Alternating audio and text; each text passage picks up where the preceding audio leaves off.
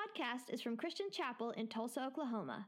For more information, visit us online at christianchapel.com. This morning, we are kicking off a summer message series from Philippians called Keep Moving. For the past 5 years, every summer at Christian Chapel, we have chosen a book of the Bible. Normally, it's one of the shorter books from the New Testament, and we just kind of take a verse-by-verse walk through that throughout the course of the summer. We do that for a couple reasons. First of all, we do it because I love it. It's just really fun for me. I love being able to kind of settle in a passage and see how God speaks to us. I love how over the past couple of years, we've seen it. I anticipate it again this year that, we've sat out and kind of plotted out, okay, here's what we're going to talk about this week. Here are the main passages. And what we have seen happen so often is the things that we have planned in the spring as summer goes along and different members of our church go through different experiences. Maybe collectively as a church, we go through something. Individually, in my life, your life, we go through something. And something happens on a Thursday and you show up on Sunday and that passage from that morning speaks directly to what you're going through. And it's just a wonderful reminder to us that God has a plan for our lives. And even when it's unforeseen or unwanted, He's still working it out. And so my prayer for you this summer is that at just the right time and just the right way, God's going to speak words of encouragement to you through the letter of Philippians, specifically about the spaces that you're in right now. The other reason we do that is Christian Chapel is the vacationingest church I have ever seen. I know that's not a word, but it is an accurate description of who we are. And that's beautiful. That's wonderful. I'm not trying to make you feel guilty at all. You should go on those family vacations. You should enjoy the reunions. You should do the camping trips, go to the lake. That's great. But what we have found for us as a community is when we settle into these summer message series from the book of the Bible that stretch out over typically about 3 months, it gives you an opportunity, even as you are not here maybe as often, to stay connected, stay rooted in what we're doing, watch on streaming while you're gone, feel like you're still part of it when you get back. So this walk through Philippians is going to take us about 12 weeks, which if it's anything like the last couple summers, 12 might turn into 15 or 16, but we will wait and see how that goes. But our plan right now is 12 weeks walking through Philippians. Now, Philippians is a letter written by the Apostle Paul. Paul writes 13 different books in the New Testament, and most of them are letters like Philippians. He had planted a church in a city called Philippi, established the church, raised up leaders, and then he left the church in their hands and he traveled on to plant churches in other places. And so most of Paul's letters are written back to churches that he has started or has a strong relationship with. And in most other instances, Paul writes these letters to correct some kind of wrong behavior or some kind of wrong belief, to confront false teachers or to address division in the church. Like there's always, Paul's basically the father of these churches, and sometimes he sees his kids doing things they're not supposed to do, so he writes letters to say, hey, knock it off. And in the process of that, he's teaching us about Jesus, about his work, about how it plays out in our life. Now, Philippians is different because of all of Paul's letters, Philippians is the only one he writes purely to encourage the church. He's not writing to address a problem. He's not writing to get after them or correct them. He's just writing to say, I love you guys. You're doing a great job. Keep it up. And because of that, Philippians winds up being a favorite book of the Bible for many of us because we all love to be encouraged, right? We know there are things that we're not doing so well. We know there's a time and a place for hard conversations and difficult truths. And yet there are times that we just love to receive encouragement from other people. You know that encouragement is a powerful tool in your life. And in fact, I would say probably some of your favorite relationships are the ones that you have with encouraging people. There's just something that brings tremendous life about hanging out with someone you walk away thinking, I just feel better about myself.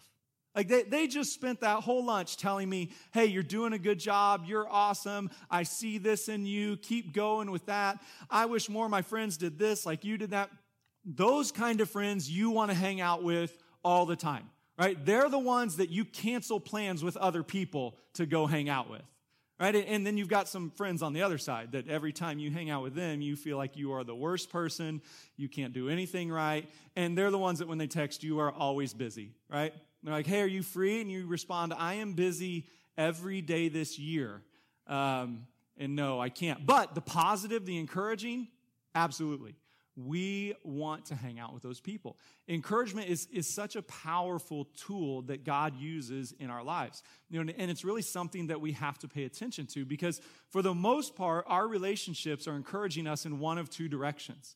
They're either encouraging us to become more like Jesus, or they're encouraging us to become less like Jesus. And part of what I hope we'll do this summer is that we will take some time to evaluate who are the primary encouragers in my life, and what are they encouraging me to do? Are they encouraging me to become more like Jesus, or are they encouraging me to become less like Jesus? And then let's make our investments in time and relationships according to what we discover. Because here's the power of encouragement lies in the simple truth that what gets celebrated gets repeated. Right? And so it's Father's Day. So dads, moms, think of your children when they were 2, 3, 4 years old, and you learned this pretty quick. Right? Especially if your kid had any kind of like a performer mentality to them. You learned, if I laugh at it, they keep doing it. Right? You learned, if I tell other people the stories about what they did in their hearing, they're going to keep doing that thing. Which is why, as a dad especially, you have to be really, really careful, because kids say ridiculous things, and half the time they're wildly inappropriate, but the child doesn't know it. But you're the dad, so you crack up about it, right? And something goes off in your son's brain of, Dad laughs at that word. I should say it more often, right? Dad laughed at that joke. I'll say it more often. And then you wind up having that conversation as a dad with your son of like, son, I think it's funny, but it horrifies your mother. Please stop saying that. Or like I've had this talk with my kids of like, boys, look, there are things I laugh at, but we're going to Grandma's house now, okay? And Grandma spanked me as a kid for all of those things. It's probably why I laugh at it. So please don't say it. And what do? They say it more than they even say it at home, right? Because it's just this idea of, because they know my brothers and sisters are going to be there, and they're going to laugh when I get embarrassed, and they love it when my mom still thinks she can get onto me. I'm like, I'm 37 years old. Woman, get off me. But my kids love it. And they keep doing it. What gets celebrated gets repeated. And so it's really important for us to understand the power of encouragement, the power that you have to encourage others to follow Jesus, the power that you have to encourage others to keep on the path. You see, as Christians, we should be the most encouraged people in the world, and we should be the most encouraging people in the world. Because our experience of the gospel is an experience of good news. And so it means one of the primary jobs of a Christian is to see the places and spaces in the world where God is at work, and to encourage others that we see it, we acknowledge it, we affirm it, and keep going in it. We must constantly be encouraging each other. And it's challenging for us, though. It's challenging not just to give encouragement, but it's challenging for us to receive encouragement. And even as we read through Philippians this summer, there's going to be a temptation for some of us to hear it and think, well, yes, that's encouraging, but you don't know all these other problems that I have. And so my hope for us this summer is not only do we learn how to become more encouraging by the power of the Holy Spirit at work in us, but we also learn how to receive encouragement and how to focus on the good things that God is doing in our life. You know the way you're wired. You're wired like I am. You're wired like everybody else in this room. We are always more tempted to focus on the negative than the positive. Right? We have a natural tendency to forget what we should remember and to remember what we should forget. I mean, just think of it if you go into work, school, wherever tomorrow morning. And between 8 a.m. and noon, you have 10 positive interactions with coworkers, with bosses, with clients, with patients, with customers. Right? And one after another, they affirm to you, you are great at your job. You are a wonderful human being. I love you. I hope my children grow up to be like you, right? I wish there were more people like you. And you just hear all of these positive things and positive things and positive things. And you go to lunch and you're just, man, you are flying high because everyone has encouraged you. And you come back at 2:00 and that person comes in.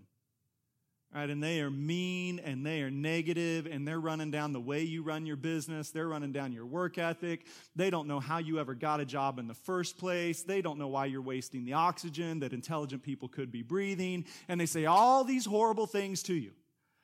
When you go home at the end of the day and somebody says, hey, how was your day? What's the thing you're most likely to remember? It's the negative, right? It's the last idiot who attacked you. You don't go home and say, it was an awesome day. You know, I had one little thing here that bothered me a little bit, but it's fine. I had these 10 beautiful interactions. We always focus on that one thing. If you had a family reunion later today and I went to it with you and I said, hey, good news, I walked around the room. Of the 100 family members here, 95 of them really love you.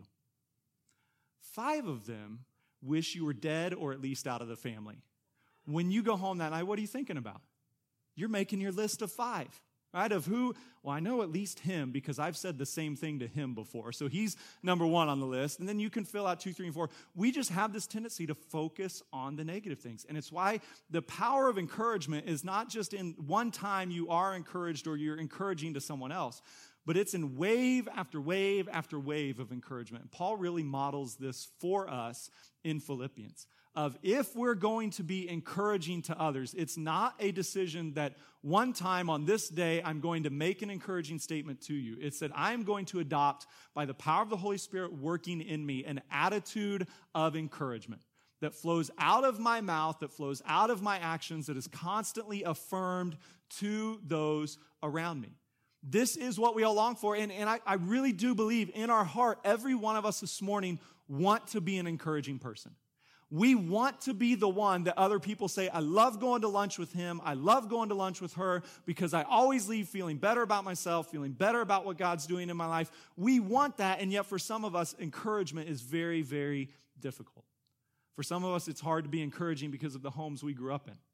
If you grew up in a home where you were ignored, where you were told you're never good enough, where you never quite measured up to an older brother, an older sister, some friend, some family member, then encouragement doesn't come naturally to you.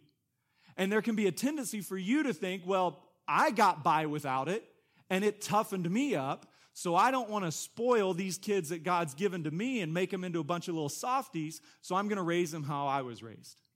If that's you, I would just kind of caution you and encourage you that just because you made it through doesn't make it right. And your job is not to keep inflicting the same wounds on those who came behind you or those who went before you inflicted on you. And some of us, we have a hard time encouraging because we're perfectionists. And in your relationships and projects at work, you look around the room and it can be 95% perfect, and you just dwell on that 5%, right? It gnaws at you. It just agitates you. And there's a good side of that, attention to detail. There's a good side of that, wisdom and insight. And yet, if you're not careful, you focus so much on that negative 5% that everyone around you thinks you're never happy with anything at all. Right? And so encouragement doesn't come naturally if you're a perfectionist. It doesn't come naturally if you're insecure. Some of you think, I would love to be more encouraging, but no one cares what I think. You know, why would I go up to someone and be like, hey, I see what God's doing, and I believe in you, because they don't even know my name. They don't care what I do. If I did that, they'd just blow me off. They'd think I was annoying. Our insecurities can prevent us from being encouraging. Right? And then for some of us, it's hard for us to be encouraging because we're so competitive. And you're afraid that if you acknowledge the good things in someone else's life, that somehow it's diminishing the good things in your life. And your competitiveness locks you in this cage where you think you are constantly striving to be better than everyone, and you can't possibly encourage anyone because that gives them a leg up on you. Now, whatever the reason might be that encouragement is difficult for you, what we have to understand this morning is these might be legitimate reasons, but they are not excuses for continued behaviors in those same ways. That this might be all the reasons why you can't be encouraging, and yet the Holy Spirit still comes to us and calls us as followers of Christ to be the most encouraged and the most encouraging people in the world. So for some of us this summer, these lessons of encouragement from Philippians, what they're going to reveal are some spaces in our life where we need the Holy Spirit to come and do some serious work, where we need him to help us reverse the patterns that our families have carried for generations, where we need him to come and show us how we can become more encouraging and not just focus on that last 5% all the time, where we need him to come and remind us of our identity and remove our insecurity so that we will boldly speak to others about the encouraging things God's doing in our life, where we need him to come and rid us of these competitive desires that are poisoning our relationships. You see, if we're going to be encouraging, God is going to reveal some brokenness and some weakness, some darkness along the way of, hey, this is why it's so hard for you. And in that space, the reason it's hard is not an excuse to not move forward, but it's an opportunity for you to surrender to the Holy Spirit, to let him transform your heart and to begin to walk in his new life. You see, as we talk about being encouraging people this summer, we're not just talking about you making a disciplined decision to be a better version of yourself.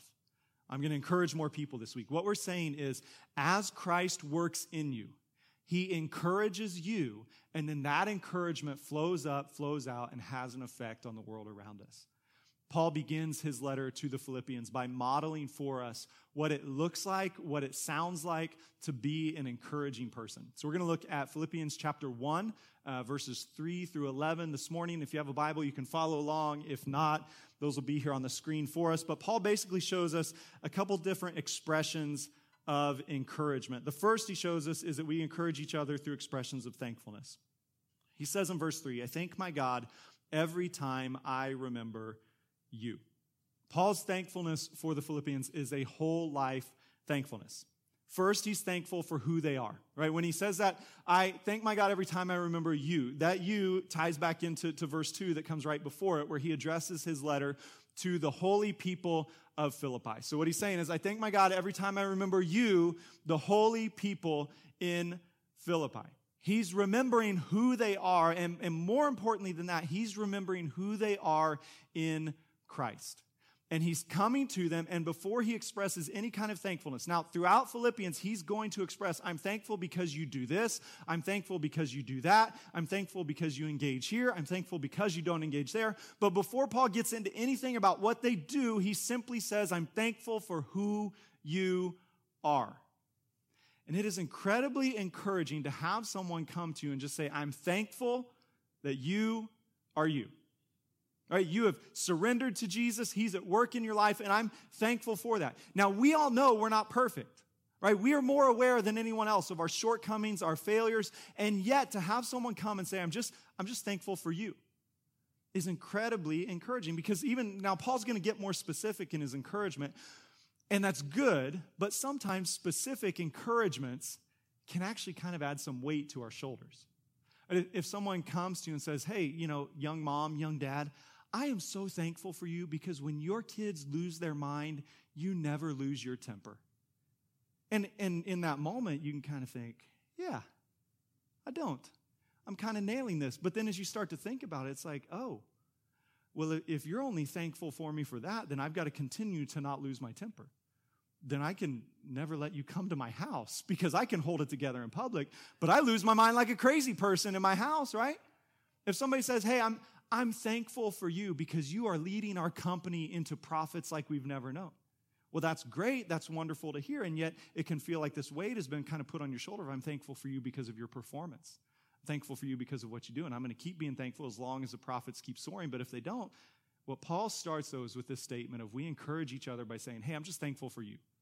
Thankful for what God is doing in you. I'm thankful that God has placed you in my life. I'm thankful for the relationship that we have with each other.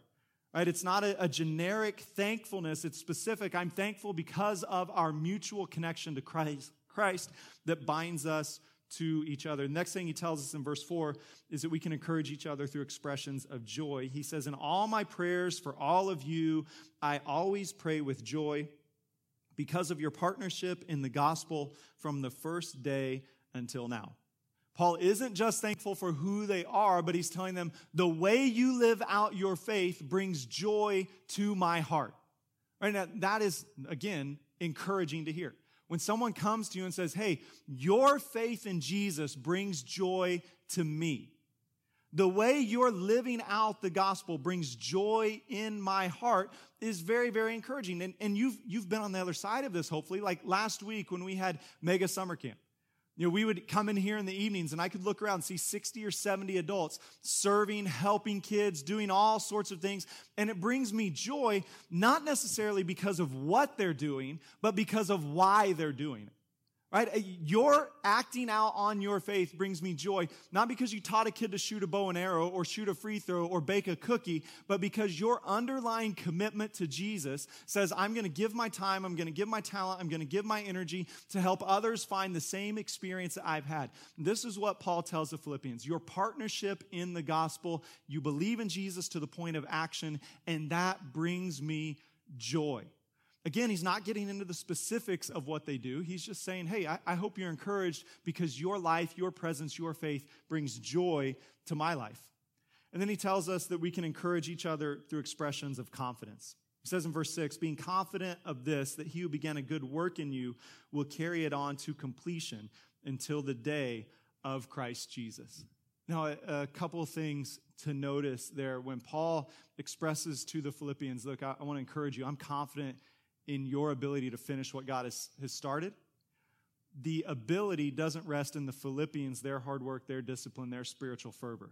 And he says, I'm confident of this, that he who began the good work in you, God who began the good work, will carry it on to completion. Now, throughout Philippians, what we're going to see is Paul's going to talk to them. He's going to talk to us about how we are saved in Christ. Through the finished work of Christ, his death and resurrection, we have been perfectly forgiven. We've been brought into his family. He's going to talk to us about how we are perfectly and finally saved. We are in right standing. He's going to talk to us about how we are being saved, and one day we will be fully and finally saved through the resurrection, the return of Jesus Christ. Okay, and so what he's saying here primarily is I'm confident that the work of salvation Jesus has started in you, he's going to finish for you. But that same principle then comes out and can be applied to every area of your life where God has started something. And when we begin to express our confidence in God's ability to finish what he started, it's incredibly encouraging to one another. When we look at each other and say, hey, husband, hey, wife, I see that marriage God has called you into. And I am confident that God's going to carry you all the way through it. There might be some ups, there might be some downs. But who you are today, God has an even better version of you in the future, where you can be closer to your spouse on that 40th, that 50th anniversary than you were on the 4th or the 5th anniversary, where there can be a depth of oneness, a depth of love that was never possible. I'm confident in it, not because of who you are, but because your marriage was a God idea and he's the one who's going to carry it through. When others come to us and begin to express, I see what God is doing in you, I affirm that this is from God, and I believe that he's going to finish it. It fills our hearts with faith. It fills our hearts with courage, and we now have that responsibility to do the same for others, to look at them and say, I see what God is doing in you. I affirm that this is from God, and I believe he's going to finish it because it was his idea. If you've ever been on the receiving end of those statements, you know how powerful that is.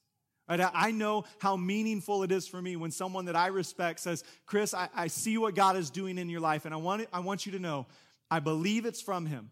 And I believe the things he's calling you to do, he's going to complete, not because of you, but because it's his idea and you're just the vessel he's using to walk on that path. It's incredibly encouraging. This is what Paul is showing us. If we encourage each other through expressions of confidence, and then in verse 7, he says we encourage each other through expressions of love. He says in verse 7, it is right for me to feel this way about all of you, since I have you in my heart, and whether I am in chains or defending and confirming the gospel, all of you share in God's grace with me.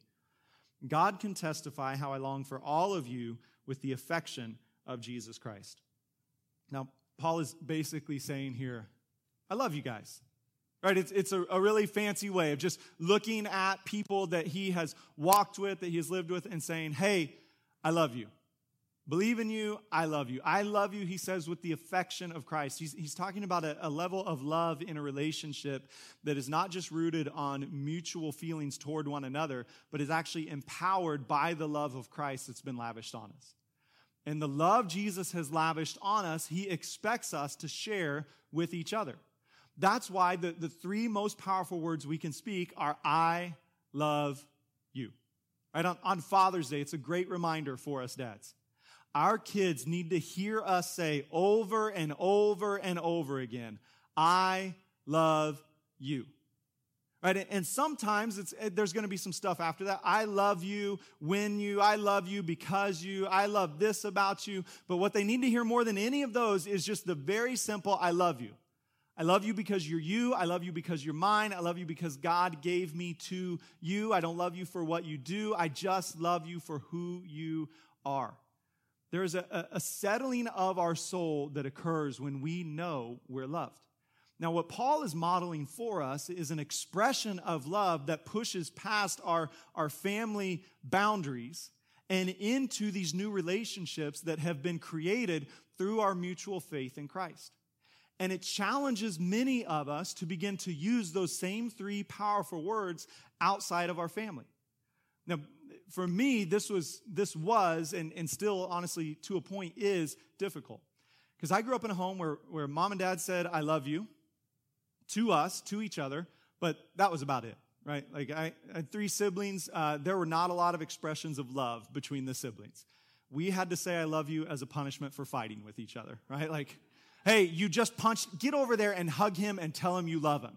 And it's like, okay, a headlock is not a hug. Heard that a lot growing up, right? So, but there just wasn't a lot of that. And so if there wasn't a lot of expressing it to brothers and sisters, I guarantee you there was no expressing it to my friends. Like junior high, high school boys, they are not the epitome of emotional maturity, right? Men in general, we're mostly not. And so this idea of walking around and telling my 14-year-old buddies, I love you, was not on my radar, right? And so then I went to college, and Angie and I got married when we were in college. We started serving at this church, helping with the youth group. And the youth pastor there, his name was Charlie. And Charlie loved everyone.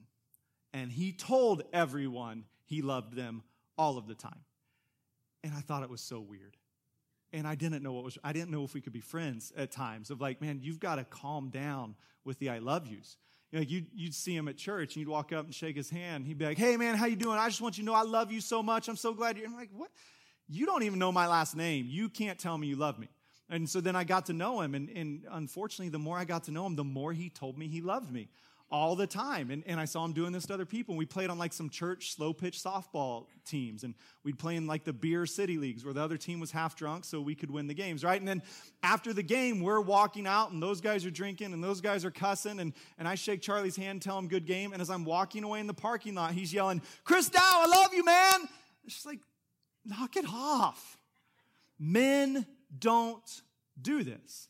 All right, and I remember talking to Angie a few times, like, why is he always saying he loves me?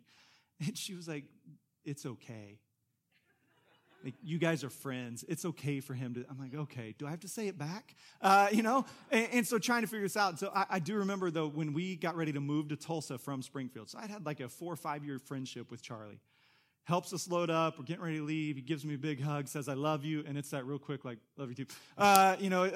I said it. So I said it one time, and then just kind of realizing as I've grown, as I've matured, as I've had these friendships, as God's been teaching me through lessons like this in Philippians of I love you is not restricted to my wife and to my kids, right? But there are other friendships, there are other avenues where this love needs to be expressed, because love is only encouraging when it's expressed, right? You can't just expect people like, well, they should just know that I love them. When Angie and I did our pre-marriage counseling, we sat in. The guy's name was Dr. Best. He was about 70 years old. And I didn't really know him at all. Angie had him in a class in seminary, and I didn't know him, but apparently he knew me very well. Because one of those first sessions we had, he looked at me, he said, Chris, when you're married, you need to tell your wife you love her a lot. You just keep saying it over and over and over again. He said, don't be like the old guy that came to see me a few years ago. He'd been married 40 or 50 years. He and his wife came in. She had a sour look on her face. And so he said, I asked him, hey, what brings you here today? And the wife said, well, this guy hasn't told me he loves me since we got married. And she said, the husband almost looked offended, and he looked at his wife, and he looked at Dr. Best. He said, I don't know what her problem is. I told her I loved her when we got married, and I told her if anything ever changed, I'd let her know. Right? And so here they are 40 years later, and she's saying, I just want to hear it. And he's saying, you don't need to. But she does, right? Love is only encouraging when it's expressed. You've got to say it over and over and over again. I mean, listen to how Paul says it. It's right for me to feel this way. I have you in my heart, right? I long for all of you with the affection of Christ. Another version of this says, I love you as Jesus loves you. What Paul is showing us is that as our hearts are transformed by the love of Christ, it transforms the way we love others, and it transforms the way we express love to others. So last weekend, I went to Pittsburgh, had a quick Thursday to Saturday trip. One of my college buddies was doing a church revitalization conference that I went to help him with. Another one of our college buddies came out, and it was really fun. I hadn't seen either of these guys in about 5 years, and I just really enjoyed hanging out with them. It was one of those, they're both very encouraging people, one of those moments that you're kind of walking away from thinking, man, I want to do this again because I just feel so good hanging out with these guys. And as I left, I gave both of them a hug, and I said, hey, man, it's great to see you. I love you. And even in that moment, it still kind of caught me off guard of Charlie would be so proud of me right now. He would just be, I need to call him and tell him, I said it. Unsolicited, twice, to dudes, while hugging them. Progress, right? But this is what Paul is modeling for us. Look, regardless of your cultural expectations, regardless of the home you grew up in, I mean, obviously in your closest family connections, you've got to be saying, I love you over and over and over and over again. But beyond that, push out and into your community of faith and into your friendships and into those extended family relationships. There's no one who ever thinks, I just wish people would stop saying they love me. Nobody's ever been offended by expressions of love. Paul's modeling for us, it's one of the most encouraging things we can do is to tell other people, I love you. And then the last thing he shows us is that we encourage each other through our prayers. He says let's see here, it is in verse 9, and this is my prayer, that your love may abound more and more in knowledge and depth of insight, so that you may be able to discern what is best, and may be pure and blameless for the day of Christ, filled with the fruit of righteousness that comes through Jesus Christ to the glory and praise of God. Two things to notice. It's encouraging to know that others are praying for you. Right? Paul lets the Philippians know, this is my prayer. And what the Philippians know is that Paul's prayer is not something he just decided to do once today for the very first time as he wrote them a letter. But prayer was a pattern of his life. And so what I would encourage you to do, if you struggle to be an encouragement to others, before you decide to be more disciplined in your encouragement, decide to become more disciplined in your prayers for those relationships. Because as you pray for others, you're aligning God's will with your will. You're aligning your ear to his voice. You're creating space where that relationship comes under his authority. And he will begin to speak to you about the other person. Your heart will grow in love, appreciation, and encouragement for others as you pray for them. It's incredibly encouraging for someone to come to you and say, I just want you to know I'm praying for you. The challenge for those of us who've grown up in a church is when we say, I'm praying for you, to pray for them. Right? Because if you've been around church long enough, you know I'm praying for you can sometimes be Christian code for I'm done with this conversation and would like to leave, right? As somebody starts to tell you, man, listen to what's going on in my life, and it's terrible, and it's awful, and it's, you're in a home group, and somebody is 15 minutes into their prayer request, and everybody else is looking at their watch, and the Christian response is, hey, thank you, we'll pray for you, which is another way of saying, this is over, this is awkward, let's move on. But what Paul models is not just that he's praying, but he also tells them what he's praying for them. So the other part of encouraging prayers is that we are praying specific things for people. He's not just praying that they'll have good jobs, that they'll be good parents or any of those kind of things, but he is praying deep prayers for them. He says, I pray that your love may abound more and more in knowledge and depth of insight, so you may be able to discern what is best, may be pure and blameless for the day of Christ, filled with the fruit of righteousness, all for the glory and the praise of God. It is appropriate when God gives you the okay to share with others what you're praying for. And the deeper things you're praying for them, the more profound and encouraging those expressions are. Now, again, the little caveat is, again, sometimes Christians, we have taken really good truths of Scripture and figured out ways to twist them for our benefit. And so for some of us, there can be the little passive-aggressive behavior if we like to tell people what we're praying for them in hopes that they'll change, right? Hey, spouse, just wanted to let you know, I'm praying you won't be so selfish. God's really put that on my heart. Just pray and hope that you'll change. Bosses, it's not to go into work tomorrow and be like, hey, guys, God is really speaking to me yesterday, and I'm supposed to start praying that you guys will stop being so lazy and stealing my money and taking long lunch breaks and doing such a bad job. That's not it, right? What Paul models for us is we tell each other that we're praying for each other. We tell them what, but it is an encouraging statement. And it's for deep things. It's not just surface level prayers of God, help them to have a good day, stay healthy, stay safe, these kind of things.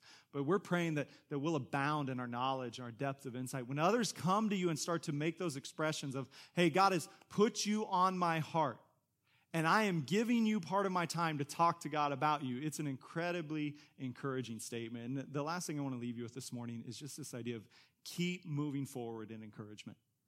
I know it does not come easily or naturally for many of us, right? But that's not an excuse to not move forward. It's not a reason to just decide, well, that's not who I am and that's not how I'm wired. I'll let those happy people run around and encourage everyone, and I'll be the realist over here. As followers of Jesus, we should be the most encouraged people in the world, and we should be the most encouraging people in the world. And even today, the way that this hits some of us is we hear we need to be more encouraging. You think, yes, I need to. And you're already thinking, in my marriage, I need to be more encouraging. With my kids, with my parents, with my siblings, with my friends, at work, at school, I need to be more encouraging in all these areas. But then there's this other thing that rises up in your heart and you think, but I should probably wait until next week or so to do it. Because if I start this afternoon, my whole family is going to see right through it. Right, and they're going to think, he's just doing it because Chris said that today. You're not encouraging. You're just trying to get him off your back. It doesn't work that way, buddy. You've got to mean it. Here, don't listen to that voice. Just move forward in encouragement. Right? If you're really bad at it, it's probably going to be awkward the first few times you do it.